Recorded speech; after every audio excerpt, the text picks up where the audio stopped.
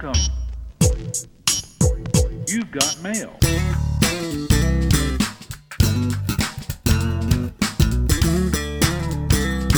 Hey folks, welcome to another edition of Tech Stream. My name is Seth Everett. His name is Shelley Palmer. One day we're going to switch. He's going to be Seth Everett. I'll be Shelley Palmer. But until then, we are here with another episode of Tech Stream. And, you know, I try to have some brevity as we start because this has been a real trying last couple of weeks. It has been really, really difficult.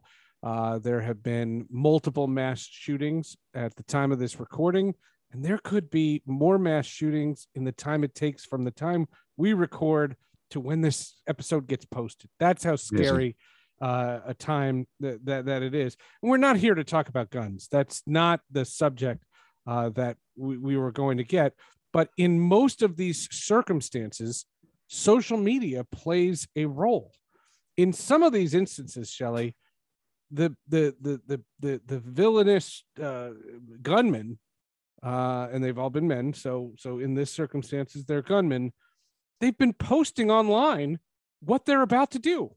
Yeah. And what my argument has always been, and I don't know how to do it, but if I go on Facebook and write, I'm about to shoot my grandmother, there should be police at my house. Yes, there should be.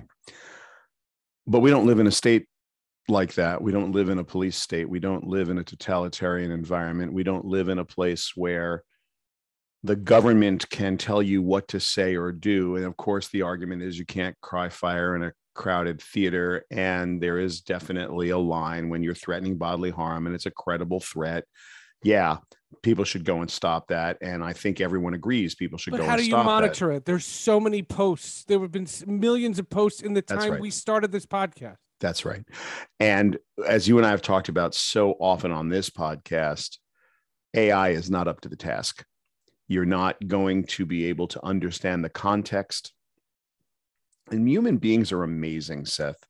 When you start understanding and people don't want you to understand, they invent code words and they invent code phrases. And there are I'm on one of the boards at the ADL, the Anti-Defamation League, and it is amazing the dialect and dialogue that goes on and the lexicon of things that you think are just banal, ordinary statements that are code to a subgroup of individuals who are hateful. So it's pretty impressive. And those you can look for. You can look for those phrases. The thing is, they keep changing them because they adapt. Like all things that are being hunted, they adapt. Here's the thing. I'd love to talk about the technology that is available for parents, because the thing that's most disturbing, and everything about the mass shootings in the last couple of weeks have been disturbing. There's nothing that's not disturbing about it. But one of the most disturbing things is that every one of those shooters was under the age of 21. These are kids. And they are responsible for their actions 100%. And I'm not one of the people who are going to get up here and say they're not responsible, or that it's video game violence, or it's social media. 18, you're tried as an adult. But these people are responsible for the actions their actions, and end of story. And what caused it, it's going to be different for each individual. I'm not a mental health expert. Clearly, you're not of right mind if you go in and kill people, especially just willy-nilly shooting people you don't know. This is pretty hardcore crazy. As a parent and a grandparent, I often wonder about how to parent in the 21st century and to grandparent in the 21st century, because so much of the interaction that my children and grandchildren have and have had their whole lives has been online. And there are two different ways to look at this. You can monitor with intent to restrict and guide, and you can spy. Those are the two different ways that you can parent.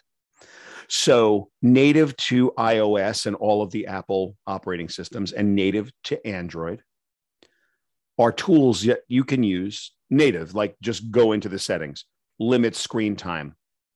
There are some for-pay apps that are not very expensive, like Net Nanny, that will allow you to to parent your kids. Okay, you can't use the phone between this hour and this hour. And for younger kids, that kind of monitoring, that kind of restriction, depending on the kind of parent you are, might be the right thing to do.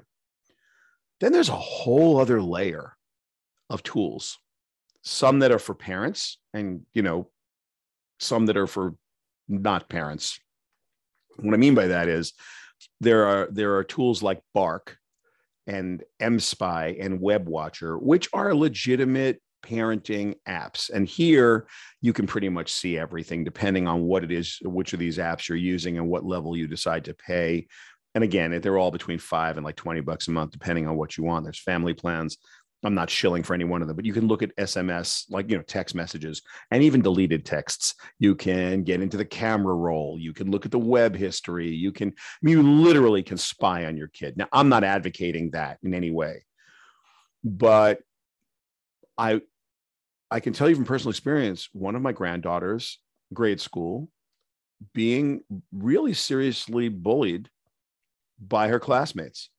One little girl was particularly the instigator, and then they all sort of piled on. Now, if that was in real life, it wouldn't have been that hard to pick up, and it wouldn't have been hard for the teacher to sort of break up that kind of bullying or to stop it if it was in person. In person, they did what people used to do in small towns across the world when somebody was outcast. They shunned her, so she was just excluded from all the reindeer games. But online, she was being bullied. And the only way that we found out about it was that she showed her mom, hey, look at this text from so-and-so. And of course, my daughter, her mother went, into action, but you can't always do that. So if you need to understand the digital environment that your young child is in, call it, you're not supposed to really have a phone till you're over 9 years old, 10 years old, 11 years old. I would say 30 years old, but that, that's everybody's got their own sense of when you need a cell phone and also where you live, right? Are you far enough away where mom needs to get to you or dad needs to get to you or your guardian needs to get to you? Are you old enough and responsible enough? Like it's personal and unique for everybody. But if your child, who call it sub 18 years old, has a smartphone, has a tablet, and they're connected to the internet, they need to be guided. It's that simple. And there are tools to do it. And the question is, are you willing to do that as a parent? And what kind of parent are you? Every parent has to do it for themselves, and we can't tell people how to parent. But what we can do is provide the information that these tools exist.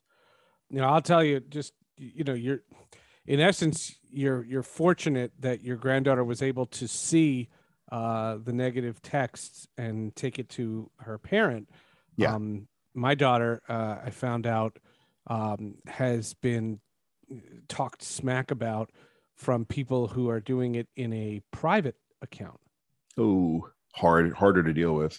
Right. Because how do you know it? And then the person who told us, because they follow the private account, said, hey, they were saying some not nice things about a group of girls, and my daughter was one of them.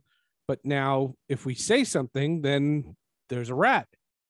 And you have to worry about that. It's a very tangled web, and there's no black or white solution to this. These tools do help. The rule that I have, and this is just my rule, I'm not saying anybody that should, is I have their codes to their phones. I know the security code to their phones. And if I see something that is alarming in any way, I have the right to take it from them unannounced. So now let's play hypothetical, Seth. Sure. This is just you and me spitballing, Well, I'm not saying I'm an excellent parent. I'm just saying this is, you are. But this is how we've done it. And this but here's the thing. Exists. Your kid, my kids and grandkids are all of an age. Well, I have adult children who I don't need to care, I don't monitor. And then I have grandchildren ranging from 18 months to 13 years. And they're too young to fight back against everything you just said. The older granddaughter is 11 and 13. They have phones. Their mother has full rights, as you have full rights to daughter's smartphone and can get into, and she monitors them in a very responsible way. When your kid is 16 to 18 or 19 or 20 years old, none of that is possible. I mean, it gets harder, exponentially harder with each year of age that they ascend, right? Because it's really hard to tell your 17-year-old you want into their phone. Well, we'll see. It's right now, my oldest is 13. We'll see. So my point is, this needs to be a solid discussion, and there's some trust level, and it is super complicated. And so when someone says to me, I want to blame social media for what's gone on, yeah, it's like, I want to blame no one but the person who did the deed. But if you want to be in a position to stop it, then you've got to have a way to cross a line that none of us are comfortable crossing, right? It's not can AI, which it can't. Can AI figure this out? Take that off the table. No, AI cannot, not in our current science. Training sets and AI models, the training sets for AI and the AI models that exist today are narrow focused and relatively stupid and are very special purpose. It can be set to recognize a face. It can be set to recognize that the coast is clear to make a turn. It can figure out, it's very narrow focused. It can go find phrases. It can find patterns. You could think of AI as the best pattern matching. And if you think about it in context, just for one tech stream second, imagine you had a spreadsheet that was 10 rows by 10 columns. And on that spreadsheet was a description of your business that you're a professional at, whether you're in the marketing business or you're in supply chain management, like just 10 rows and 10 columns. You're a teacher with students. Doesn't make a difference what's in those 10 rows. Doesn't make a difference what's in those 10 columns. Just imagine a spreadsheet with 10 rows and 10 columns about something you deeply, deeply understand. If you look at it, you will be able to tell me, for example, if you're a marketer, oh, look, that's a couple, double income, no kids. This person lives alone. You'd be able to look at the data and you would get an intuitive understanding, because human brains are amazing at pattern matching. You'd have an intuitive understanding of what you were looking at. And in fact, everybody who's ever looked at a spreadsheet or made a spreadsheet to do anything with, it could be something like, I'm traveling and I want to have all my travel itineraries, but any spreadsheet you've ever made or looked at that's 10 by 10 or smaller, you instantly understand what you're looking at. But if that spreadsheet was 250 columns by 25 million rows, there's nothing a human being can do to understand the data. That's where AI comes in. That's where statistical machine learning comes in. It looks at massive amounts of data, or in quotes, big data, and it finds patterns that we would find because we can't find them at that point. So if you could imagine arranging a spreadsheet with all of the patterns of human interaction, it's not 250 columns by 25 million rows. No, but it sounds like Big Brother. It's an infinite number of rows and an infinite number of columns, and looking for those patterns, assuming you could find them, needle in a haystack. When you found them, what would you do with that information? There was a report on 9/11 that said we had the data, the security agencies in the United States had the data to have stopped this. What they didn't have was a way to understand it. Right? In hindsight, they can say, well, this red flag. And so what are the red flags technologically? And we don't have the technology to get there, which means that our best defense against sub 18-year-old mass murderers, sub 21-year-old mass murderers is digital parenting at a level that we're not comfortable with. And that's hard to say out loud, but it's really where, and I don't want the state doing it. I really don't. I don't want the government coming in and do that. That's not a place I want to live. The tools are available. You want to understand what they are? I'll say them again. The easy ones are the native on the phones. You could look at something like Net Nanny, go look at MSpy, WebWatcher, Bark. Just go Google digital parenting or parental monitors or any of that stuff. And you can, you'll learn about it. It's an uncomfortable place. I got to tell you, it is an uncomfortable place for someone who grew up in a completely free society where you basically say anything you want without consequence, the government consequences, and only your friends will get mad at you if you say something stupid, or you definitely, there are consequences to what you say, but you're not going to jail for it generally. It's weird to talk about this, but these tools exist and parents need to make their own decisions. And we would be remiss on TechStream if we didn't cover the tech that is available right now to deal with this. What about the idea that there can be red flags? Can a parent or a friend or a teacher, can they flag social media accounts if they see something alarming? In the case of these shooters, again, I'm trying to, if we're not going to have the gun conversation, which we're not, no, there's a mental health crisis going on, and that's worldwide. That's not just an American thing. Seth, what can we do? So there's a difference between what we can do and what we should do. And it's the difference between a dictatorship and a benevolent dictatorship and a democracy, right? These are different forms of government. We can argue that a dictatorship is going to be bad on its face. Why? Because we're forced to adhere to the worldview of one individual. You can argue that throughout history, that doesn't always work out for the peasantry and the proletariat. It always works out for the dictator until it doesn't. Then there's benevolent dictatorships where it's a wonderful human being is in charge and they're doing all the right stuff and people like the dictator and it's a benevolent society and that works. And there's good examples in history of that. And we've got the democratic experiment that is America. So there's that. We have the tools.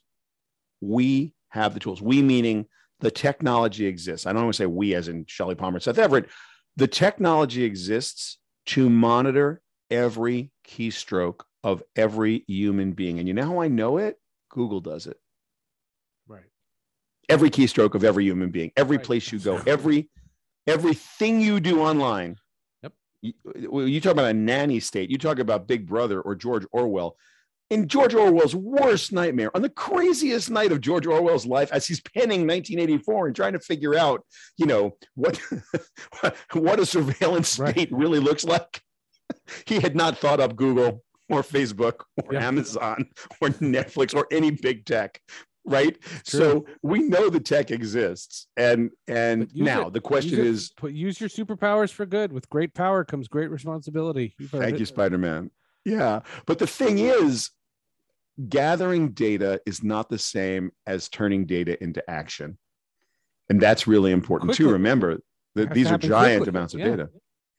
So making it actionable is a completely different thing than collecting it.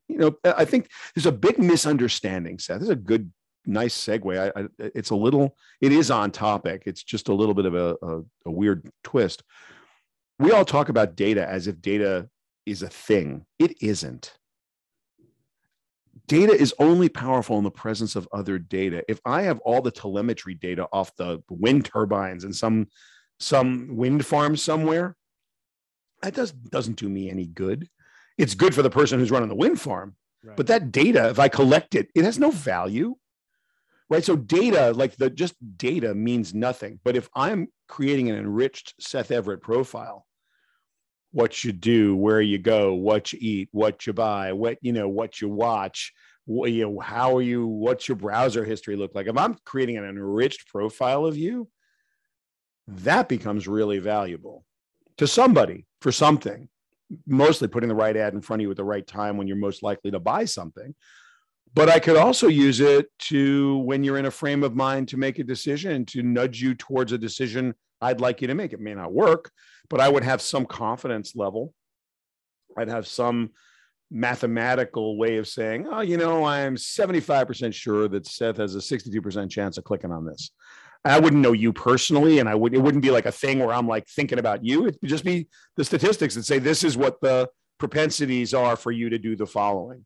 But to turn that into something from where we are there to Seth is about to commit a crime, to go Minority Report, where there is no tech like that. We cannot precognitively, there's no tech that's going to say, Seth is likely to do something really bad in the next 24 hours. Well, unless you wrote what you said at the beginning of the podcast, which is I'm going to go shoot my grandmother, in which case you got a pretty good idea that the kid was thinking about shooting his grandmother. It's funny that you mentioned, how Big Brother is watching you.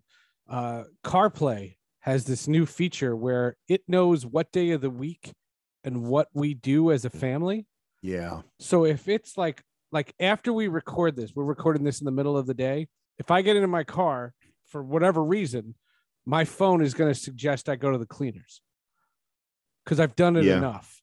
Yep. On Sundays, my phone will flash in the top right screen, and the widget that I have will say Chinese food. So what's great about that particular service from our friends at Apple, and I know you have an iPhone, so I know it's an iOS device. Yep. Apple, the company, has no idea about what that is. Right. This is happening locally on your phone, and because of their privacy policies and because of the way they adhere to them, that stays local. Can you imagine how insane that would be if it were not? If that were just generally available, and if they were to sell that information. Well, that's why I never understood Foursquare. I never understood Foursquare. They're still around. No, I know they are. They are. They're and they sell location-based data to companies. That's what they do for a living. I know. I never understood why people were so excited to tell me that they were getting pizza. I never understood that. I think the social media phenomenon of the last, call it 15, 20 years, as we went from, we sort of evolved out of the Friendster, MySpace world into the Facebook world, right? And that curve was interesting as we started to present ourselves in everyday life online, because that's what really happened, right? First, it was, look at me, look, I'm doing this. And to this day, if you don't have a good Instagram picture of what you are doing last night, it didn't happen, which by itself is insane. Yeah. I was at the Rangers game the other night, and I didn't take a picture. And everybody's like, you went to the Rangers game and you didn't take a picture? It's like, I've done an awful lot of things in the last 6 months and not taken a picture and not posted because, I don't know that it's, first of all, I don't like to face brag. There are people who are getting killed in the Ukraine. There are people who've been landlocked for 2 years. Oh, look at me. I'm in Germany doing this. Oh, look at me. I'm in France doing, no, that's not, what about that other than serving your own ego? What does that really do? I'm not trying to be an influencer. I'm not a 20-year-old kid who's trying to pretend I'm something else. So there are lots of things I didn't take a picture of, but for a large number of people in the world, if you don't have a picture of it, it didn't happen. Yep. And that is a recent phenomenon, as is the recent phenomenon of these people under the age of 21 doing unspeakable things. So I think we as a society have some choices to make, and I'm not advocating one style of parenting over the other, but I do know that a lot of parents and grandparents have been asking me and been distressed and distraught. First of all, you can't be a human being and not get misty and tearful when you think about what went on in Texas. It's just, I mean, that could have been any one of us. That could have been any one of our kids, any one of our grandkids. It is heart-wrenching. And so, of course, what happened immediately is people are like, can't you prevent it? Can I look at their phones? Can I do this? Can I? It's like, yeah, you can. The two questions are, should you? And if so, is it only because of what just happened that you're going to do this? Or are you going to create a workflow and process in your parenting that includes the digital monitoring of your children? Now, one of the things I like to tell PTA meetings back before the pandemic, when I used to go to talk to parents about, at schools at night, they used to say, look, when you taught your kid to cross the street when they were really little, you grabbed their hand. You said, okay, we're going to look both ways. We're going to look both ways again. and we're going to walk purposefully, but we're not going to run so we don't trip across the street. Did you do that once? And everybody shakes their head and goes, no, they did 100 times. You know, I mean, I have an adult daughter, has two daughters of her own, and we were standing on Madison Avenue a few months back, and as we were about to cross the street, and as a joke, I grabbed her hand, and she just looked at me and smiled. She laughed. She says, she goes, "Some things never change." It's like, yeah, it's an old habit. It's just, and I did it as a joke. I mean, I didn't do it because she's a grown up, but it's a sure. I'm her dad, right? And she's my kid. So even though she's got kids of her own, it's just like, you don't do it once, you do it a million times, countless number of times. Do you say to your child, the internet's a dangerous place, be careful one time, and then let them just go online forever? No, you would never do that. No one in their right mind would let anybody under the age of 13 go browse the internet on their own to see what happens on the World Wide Web. No. So I don't think we have a lot of parents that have the digital parenting workflow and process in their lives because it hasn't really been necessary. Now you can make an argument that it is necessary. Yeah. And the question is, you can do it. Should you? And if you should, how will you do it? And I think these are conversations that parents should have amongst their themselves and their peers. And I think, this is a conversation everybody should have right now. Yep. I'm not advocating one way or the other. I have my own personal feelings about what I think should be done, but they're not important here because we here at TechStream are responsible. Everybody needs an action plan. You need to decide how you're going to do it, and you should know the tech is on your side, but it's not a press a button, set it and forget it. Like there is no set it and forget it tech here. There is tech you can use if you want to use it, but it needs to be piloted or driven the same way you pilot a plane or drive a car. Like you're going to have to run this thing as a mom or a dad or a parent or a guardian. And how you do it, that's up to you. Totally. All right. As we wrap, I have 3 words for you. Just to make sure that everybody in our TechStream audience is still watching Obi-Wan Kenobi. I have 3 words for you. Yeah. It's not a spoiler. I mean, it's kind of a spoiler, but he was in the commercial. So a little spoiler. It's a baby, tiny baby spoiler. James Earl Jones. All I can say. James Earl Mother Effin Jones. I see. That was your pet peeve. You said it had to go that way. or you were going to boycott or something, or go crazy. It's Hayden Christensen's body in the suit. That's fine. It's James Earl Jones. I wonder if the people at Disney / Lucasfilm know that they didn't need to pay Hayden Christensen's quote like they were going to put a helmet on the guy and use James Earl Jones' voice. I want to see. I wonder. I'm just saying. It's not over yet, but so far he has not done the heavy lifting. It might be him. And I will say that James Earl Jones sounds better in this than he did in Rogue One. He was great in Rogue One, but if you go back and watch the Vader scenes in Rogue One, he sounds like an old man. There is technology. That's what I'm saying. There is technology that old and new, right? First of all, there's all kinds of good old-fashioned signal processing that's been around since the beginning of the audio business, and now there's digital signal processing for the last 30 years. And there's AI that is particularly good at copying. Well, they're doing it with Mark Hamill. They're doing it with Mark Hamill in the Book of Boba Fett. Yeah, they did it, and now they're saying that they're not going to cast young people anymore. Right.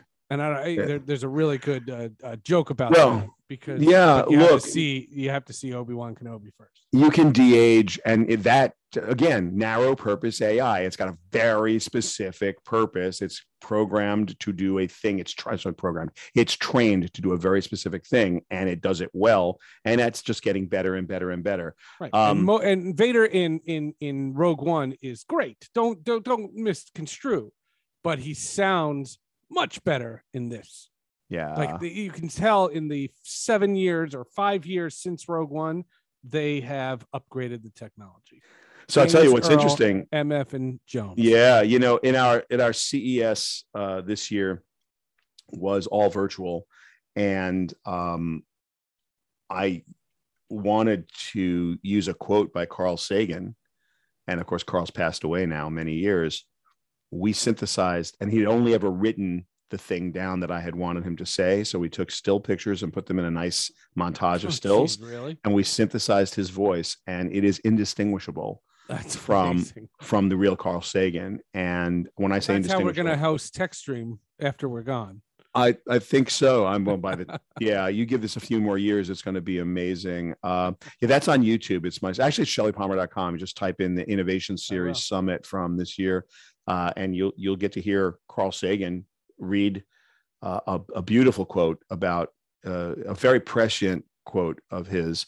And it's long. It's a paragraph of Carl's writing that we brought to life using the same technology. So yeah, it's here, and James Earl Jones is alive, but yes, but he's older than he was. Let's say when he did the first, in 1977 when he did the first Darth Vader, and now in the timeline of Obi-Wan Kenobi, we're only 10 years past that. So it is theoretically 1987. Supposedly the Obi-Wan Kenobi takes place 8 years before A New Hope, which that's one of the biggest gripes. Again, this is not spoiler stuff, but one of the biggest gripes is that Ewan McGregor turns into Alec Guinness in 8 years. That's got to be a hell of an 8 years. Maybe they age differently in that side of long ago in a galaxy far away. Right. You're right. I have that backwards. It is before. It's 10 years earlier. 10 before. Right. Right. Yeah. Because Luke and Leia are 10-year-olds basically. Kids. Yeah. They're kids. Okay. I just got that exact. Wow. Math, not my thing. Joke. So yeah, but he then he should sound even younger theoretically. Theoretically, but in Rogue One, which is also right before A New Hope. That's like Rogue a minute One before, takes right? place, 6 months before. Yeah. And then ultimately the final scene of Rogue One goes literally right into A New Hope. I mean, you can marry the last scenes of Rogue One and yes, that's what I said. It's like a minute before. That's what it goes right into each other. So if you think about the timeline, Vader is there, but when Vader is talking to Krennic, you can hear the strain in his voice. He just sounds older. He just sounds older. No one says when you're watching that goes, oh man, what's up with Darth Vader? No. What you're saying is how amazing is it that however old James Earl Jones is, he's still doing Darth Vader. Well, in this, all of that is exposed. Fun fact, James Earl Jones is wildly dyslexic and must memorize each of his lines. Wow. Even when he's just doing voice, huh? Wow. Wildly dyslexic. I was lucky enough to work with him as voiceover talent for several clients years and years ago. And we had to send the script in advance and we had to feed him lines. And if they, if he could memorize them, he would. Otherwise, you just fed them to him because he could not read them off the paper. One of the greatest voices of all time, one of the greatest voice actors of all time. I mean, distinctive, unbelievable, and one of the nicest human beings I've ever had in a recording studio, by the way, just anecdotally. Him and John Cleese, two best friends. Oh, and you know who else was amazing? Just to drop names just for fun. Sure. Fred Gwynn, may he rest in peace. What an because those guys, like they were like actors, they really loved voice acting, and clients who had real money would hire them, and they'd come in the studio, and we had all we could do to like not act like idiots with these guys in the studio. It's like, okay, don't ask for his autograph. Okay, it was that kind of thing, right?